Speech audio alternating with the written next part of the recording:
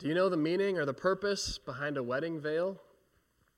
I didn't, so I did some looking up on the internet. So if these are wrong, blame the internet, not me, but it works for now. In ancient cultures, it was a sign of belonging, that a woman was now a wife and belonged to a man. In Babylonian culture, it was a status symbol reserved for high-class free women. Not every woman was allowed to wear a bridal veil. Supposedly in Roman times, brides would wear a red veil to frighten off any evil spirits that wanted to kidnap the bride before the wedding. So a veil was a very important thing. In the Middle Ages, veils were used to hide the features of the bride in an arranged marriage, so the groom couldn't back out until after he was already married to that woman. Devious. And for others, the veil symbolized modesty and obedience. Maybe you're like me and you've never wondered before, what's the purpose or the meaning behind a bridal veil? Or it's just something that brides wear. Whether or not a wedding veil represents something or is just another accessory for a wedding, a veil covers something. It communicates something too. Let me show you another type of veil here this morning, one that you've probably seen a lot of and one that you might even own yourself. Here you go. Here's a veil. We call this a mask. It's a different type of veil, but it's a veil nonetheless. It covers all the holes that I bring oxygen into my body. That I bring oxygen into my body with, and oxygen or carbon monoxide, I guess, coming out. This mask communicates something. It communicates that not everything is well in the world. It communicates that there's a problem. And there's a whole bunch of other things that a mask can communicate, but you won't know unless you actually talk to the person who's wearing the mask, which I would encourage you to talk to people. But veils always cover, they always conceal, they always disguise something. They communicate, and they serve a purpose. This morning we're going to look at a different veil, a veil that's way more predominant than any COVID mask. But I hope that the next time you see someone wearing a mask or you put on your own COVID mask, you're reminded of this veil. I invite you to open up your Bibles with me to 2 Corinthians chapter 3. So read verses 12 through 18 as we look at this veil and how it's removed. And I'll invite you to stand out of respect for God's word. 2 Corinthians chapter 3, beginning at verse 12 and reading through verse 18. Again, reading in Jesus' name. Therefore, having such a hope, we use great boldness in our speech, and are not like Moses, who used to put a veil over his face, so that the sons of Israel would not look intently at the end of what was fading away. But their minds were hardened. For until this very day, at the reading of the Old Covenant, the same veil remains unlifted, because it is removed in Christ. But to this day, whenever Moses is read, a veil lies over their heart. But whenever a person turns to the Lord, the veil is taken away. Now the Lord is the Spirit, and where the Spirit of the Lord is, there is liberty. But we all, with unveiled face, beholding as in a mirror the glory of the Lord, are being transformed into the same image from glory to glory, just as from the Lord, the Spirit. Father God, these are your words, and your word is true. We pray this morning that you would sanctify us in your truth. Lord, that you would give us understanding and insight into your word, but Lord, that you would also help us to see you. Remove the veil from our hearts here this morning. In Jesus' name we pray. Amen. You may be seated. It's hard to make much sense of this passage without going back to Exodus and familiarizing yourself with what Paul is referring to here. And so we'll kind of highlight briefly here Exodus chapter 20 through 34, and I invite you to read those sometime this week, maybe even today. But God gives Moses the law in Exodus 20 through 23. He gives all sorts of different laws and commands for the people to keep. And in chapter 24, God invites Moses, and only Moses, to meet him on the mountain, to be given the stone tablets with the law and the commandments written on them for their instruction. So Moses went up to the mountain, and the cloud of the Lord covered the mountain, and the glory was like a consuming fire on top of that mountain. For 40 days and for 40 nights, Moses was on the mountain and spoke with the Lord. And the Lord spoke to Moses, explaining to him the plans for constructing a sanctuary among the people, for the purpose that the Lord might dwell among his people, that all the people would know the Lord. And it was during this time that the people apparently grew impatient, and they demanded that Aaron make for them a god, the God who delivered them out of Egypt. So Aaron gathers all of the gold and melts it down and produces a golden calf for the people to worship, declaring, "This is the God who delivered you from Egypt." The Lord knew what was going on, and he informs Moses and tells Moses to go down and check it out. Moses goes down to the camp carrying these 2 tablets of the law, and what he sees infuriates him, and he throws them down, shattering those tablets. 3,000 men were killed that day for their rebellion against the Lord. The next day, Moses again went to the Lord to ask him to forgive the people for what they have done. Moses alone again enters the tent of meeting, and the people would stand at the edge of their tents watching as Moses went in to meet with the Lord, prohibited from going in themselves. Moses alone entered the tent of meeting and meets with the Lord, and he asks the Lord to show him his glory, and the Lord responds to him with this. He says this, "I myself will make all my goodness pass before you, and you will proclaim the name of the Lord before you, and I will be gracious to you. I will be gracious to whom I will be gracious, and will show compassion on whom I will show compassion." So here God is saying, this is how I will reveal to you my glory, Moses. And then we read that passage that we're familiar with at the end of chapter 33, where Moses is to be hid in the cleft of the rock. And God says, "You cannot see my face, but I will cover you, and I will let you see my back." And then in Exodus chapter 34, the Lord passes by Moses and proclaims these words as he passes by. The Lord God, compassionate and gracious, slow to anger, and abounding in loving kindness and truth, who keeps loving kindness for thousands, who forgives iniquity, transgression, and sin. Yet he will by no means leave the guilty unpunished, visiting the iniquity of the fathers on their children and on the grandchildren to the 3rd and 4th generations. Moses spends another 40 days and 40 nights with the Lord up on that mountain, and he again is given the 10 commandments on another 2 tablets of stone. As Moses comes down from the mountain this time, his skin is shining with glory. And the people are afraid to come near to him, not really sure what to do. And in verse 33 it says that when Moses had finished speaking with them, he puts a veil on over his face, hiding and covering that glory that was still emanating from his face. But whenever Moses spoke the word of the Lord to the people, he would take that veil off, and they would once again see the glory of the Lord reflected off of Moses' face. The glory of God's law. And when he was done speaking again, he would put that veil over his face, protecting them from this unveiled glory. There's plenty to unpack in those 15 chapters in Exodus, but allow me to recap a few significant parts here that deals with our text this morning. First of all, only note here that Moses was permitted in the presence of the Lord. Only Moses. Everyone else was banned from being on that mountain or from even touching that mountain. But Moses is permitted to be in the presence of God. They saw the glory of the law that day off of Moses' face as he comes down. Again, only Moses is permitted to be on that mountain for 40 days and 40 nights with the Lord. The rest of the people, again, are prohibited. When Moses comes down from the mountain, his face shines brightly, and the people fear him.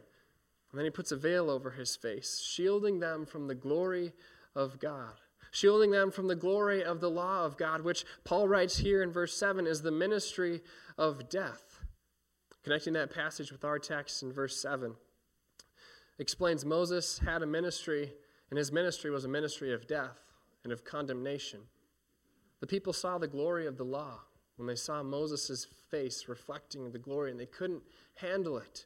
He needed to be shielded. They couldn't stare into his face. It caused fear in their hearts. This was a reflection of the holiness of the Lord. And as they see Moses' face shining, they're reminded again of their sin, that I can't look at this. Woe is me, for I am undone. The law gloriously condemned the sin in their hearts, and it revealed to them God's judgment of sin, which is why it's called a ministry of death. God says that he will by no means leave the guilty unpunished. And as the Israelites gazed upon Moses' face, they were reminded of their own sinfulness, and rightfully so. However, they seem to miss the significance of Moses' veil. That veil itself became a symbol of the covering for the condemnation of the law. Rather than dealing with their sin, however, they continued to keep Moses veiled, so to speak. They continued to understand Moses in a certain way, refusing to recognize their own sinfulness. Notice what Paul says in verse 15. He says, a veil lies over their heart. Note here he says, a veil. It's not the veil. It's not the same veil that Moses had. It's not the same veil shielding them from God's glory, but this is a different veil that they placed on their own hearts. It's a different veil than what Moses wore. And this veil doesn't lie over the hearts of these stubborn Israelites only, but this is the veil that's our default position. This veil will tell you that by a certain keeping of God's laws or not doing bad things, somehow you'll be able to appease God and God will be happy and pleased with you. Man is always trying to get right with God through the law by doing enough, by appeasing God. Regardless of what religion it is, man is always trying to appease whatever God he serves by offering him some kind of sacrifice. God, if I do this for you, then I'm expecting you to give me water on my crops because I kind of need that right now. If I do a certain number of things, then I can manipulate God to do these different things, or God will be happy with me, or I can make up for my past sins. It becomes all about what we do, as though it were somehow possible to please God with our own actions and to atone for our own sins.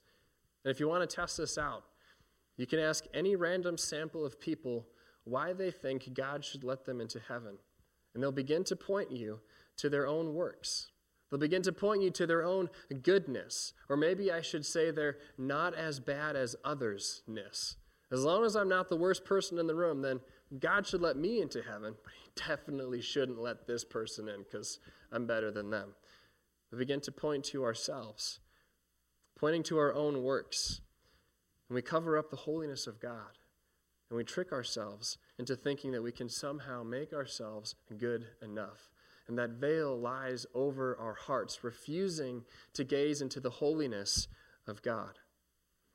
One of the earliest Lutheran theologians, Philip Melanchthon, explains Paul's understanding of the veil with these words. And it's a longer paragraph, so bear with me here. He says this: Paul understands the veil to be human opinion about the entire law, meaning the Ten Commandments and the ceremonial laws that were given to Israel. As when hypocrites suppose that external and civil works satisfy the laws of God, and that sacrifices and rituals justify before God by the mere performance of the rite. Meaning that as long as I go through the motions, as long as I go to church, or as long as I put my money in the offering plate, as long as I do enough good things, do what I'm supposed to do, then I'm good to go. That's what he's saying is the veil here. He says, but this veil is removed from us. That is, the error is taken away when God shows our hearts, our impurity, and the magnitude of our sin. And then we see for the first time that we are far from fulfilling the law. Then we learn how our smug and indifferent flesh does not fear God and does not truly believe that God looks out for us, but instead thinks that human beings are born and die by chance. Then we experience how we fail to believe that God pardons us and God hears us. But when we are consoled by faith through hearing the gospel and the forgiveness of sins, we receive the Holy Spirit so that we are now able to think rightly about God, to fear God, and to believe him. These things make it clear that the law cannot be kept without Christ and without the Holy Spirit. So there is that veil, understanding that you can do something to please God, that you can make yourself somehow good enough. That veil could be summarized with these 4 words: I can do it. And that veil is obliterated when we realize how deep our sin dwells within us, how rotten to the core we really are. And that veil, again, is obliterated when we see the wages of our sin displayed on the bloody Son of God on the cross. And when that realization of the enormous debt of our sin and our utter inability to pay it off comes to us, the veil is torn, and we see a glimpse of God's glory, of God's holiness and his righteousness and his standard, and we begin to realize how bad off we truly are. And we begin to understand that we'll never be able to make ourselves right with God. However, we're reminded that the Lord is one who forgives iniquity. The Lord is one who forgives transgression and sin. We're told of the one who is the end of the law for righteousness to everyone who believes, that Christ who fulfilled the law on our behalf. We're reminded of the one who knew no sin, who became sin on our behalf, so that we might become the righteousness of God in him. And as that veil continues to be torn, we see God's glory in Jesus Christ on the cross for us. We behold God's glory in Christ, his Son, our Lord, and our Redeemer, and our righteousness. The veil is removed in Christ alone, and we can gaze intently into that beautiful glory of God. Paul writes in verse 16 that whenever a person turns to the Lord, the veil is taken away. Whenever a person turns to the Lord, that veil is taken away. And this is done again by grace through faith, by believing in Christ, who was crucified, dead, and buried, and rose again for you. The veil of good works only fools ourselves. It doesn't fool God, and it doesn't cover up the true condition of our hearts. But the gospel tells us that Christ has atoned and paid for all sins, and apart from any human merit has obtained and won for people the forgiveness of sins, the righteousness which avails before God, and eternal life. We can never cover it up. We can never hide it from God's sight. We can never undo what we have already done, but God in Christ has dealt with that already through his Son on the cross. And as this gospel is proclaimed, the word of God is proclaimed, and the Spirit of God is at work, pointing people to Jesus. The Spirit of God is at work, removing that veil from our flesh. The Spirit of God is at work, pointing us to Jesus. And we see the Spirit at work when people come to Christ, when they lay aside their own veils, when they lay aside their own deeds and actions and works, and they trust in Christ instead, when the Lord is glorified. This is what the Spirit does. This is how the Spirit works. Where the Spirit is at work is in the believer's life. And where the Spirit is at work in the believer's life, there is freedom from the condemnation of the law. As Paul writes in Romans, there is now no condemnation for those who are in Christ Jesus. This is the Spirit at work in our lives. There is freedom from the terror of our sins. As John writes that if we confess our sins, he is faithful and just to forgive us and cleanse us from all unrighteousness. There is freedom from the burden of being good enough, because we are now righteous through faith in Christ, and we have that righteousness of Christ, and we are his children. The condemnation of the law is done away with, and it reaches its end when the righteousness of Christ comes to us by grace through faith. And this hope of being righteous before God, this hope of being presented before God as holy and pure, as undefiled, as being good enough, is a confident hope that we have only through the finished work of Christ. It comes from beholding that very glory of God displayed on Christ on the cross, not from attempting to shield or cover God's glory, not from convincing ourselves that we can somehow be good enough or we can atone for our own sins. It comes from beholding the very glory of God, again, not from attempting to shield it or cover God's glory. And that veil is removed in Christ, who became flesh and dwelt among us and has taken away the sin of the world. Christ has removed the veil, and Christ continues to remove it wherever his gospel is proclaimed. Removing that veil, though, isn't the end of the story. Paul writes in verse 18, "But we all with unveiled face, beholding as in a mirror the glory of the Lord, are being transformed into the same image from glory to glory, just as from the Lord, the Spirit." One theologian explains this glory of the new covenant in this way. He says, "We all are like Moses, with unveiled face, reflecting the glory of the Lord, with a face that has been and that remains unveiled, and that, unlike Moses' face, we never veil. As Moses' face reflected the glory of God on Sinai, so our face ever reflects the glory of the Lord. No longer are we kept from God's presence, but instead, Christ lives in us and dwells with us. The Spirit abides in us. No longer are we kept from God's presence. What used to be reserved for only the highest minister of the old covenant and the new covenant now comes to every single believer in a permanent inward way. And we all shine with glory that glory of God as Christ lives in us. And as we behold this glory of the Lord, he changes us and he transforms us so that we are different through the renewing of our minds, aligning our minds with God's word.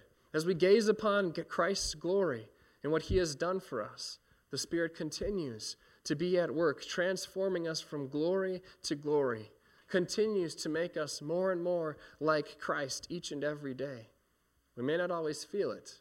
You may not always see it in your life, but the Spirit is at work in our lives through his word, transforming you into the image of his Son, to the image of his glory. So what does that mean for us?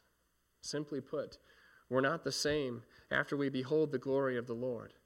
We're not the same when we're reminded of the debt of our sins and then refreshed with the gospel that Christ has accomplished forgiveness for us and has given to us his righteousness. The veil of our own hearts is removed and our faces remain unveiled, and we reflect the grace of God to a lost and dying world. This transformation and reflection begins the moment that veil has been taken away, the moment that faith is created in our hearts, the moment that Christ comes to you. This transformation and reflection begins, and it continues ongoing until Christ calls us home. We are being transformed daily and continually, not because we woke up some morning and said, today's going to be a good day, and today I'm going to make myself more like Christ, but because the Spirit continues to work in our hearts and in our lives through his word as he continues to dwell in our hearts. In Christ, we see that unveiled glory of God, his holiness and his justice.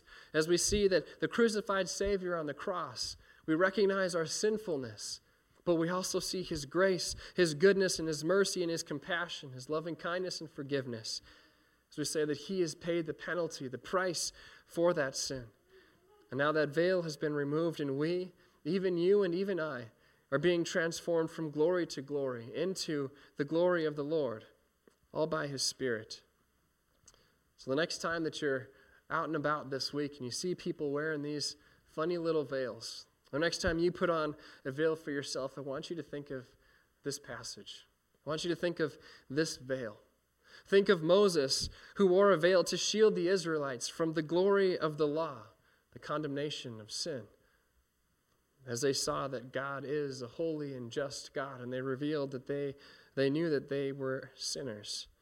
Think of Christ, by whose death that veil was torn and the law had been fulfilled and the punishment has been paid. And think of the Spirit, who day by day is transforming you into that same glory of the Lord. And reflect on that glory of God in Jesus, displayed on the cross, and reflect that glory in your face with an unveiled face to a lost and dying world who needs to hear what Christ has done and who needs to hear that that veil can be removed and is removed in Christ alone. Let's pray. Father God, we thank you and we praise you for your word and for its truth. We thank you, Lord, for your grace in the Old Testament as Moses was able to wear that veil to shield the people from your glory, Lord, the glory of your law which condemns sin in the flesh. Father, as we gaze upon your Son, let us see the punishment for our sins. Let us see the price, the wages for our sin. And let us not take that lightly. Father, let us also see the payment for our sin too, that we would be forgiven through Jesus Christ and through him alone. Father, we pray that you would continue to work that good work in our hearts and in our lives through your word by your Spirit, that we would continue to be free from the condemnation of the law as we receive the righteousness by faith. Lord, we pray that you continue to transform us into glory from one stage of glory into the next until you call us home. We thank you for your word, for your truth, for your gospel, and for your grace. In Jesus' name we pray. Amen.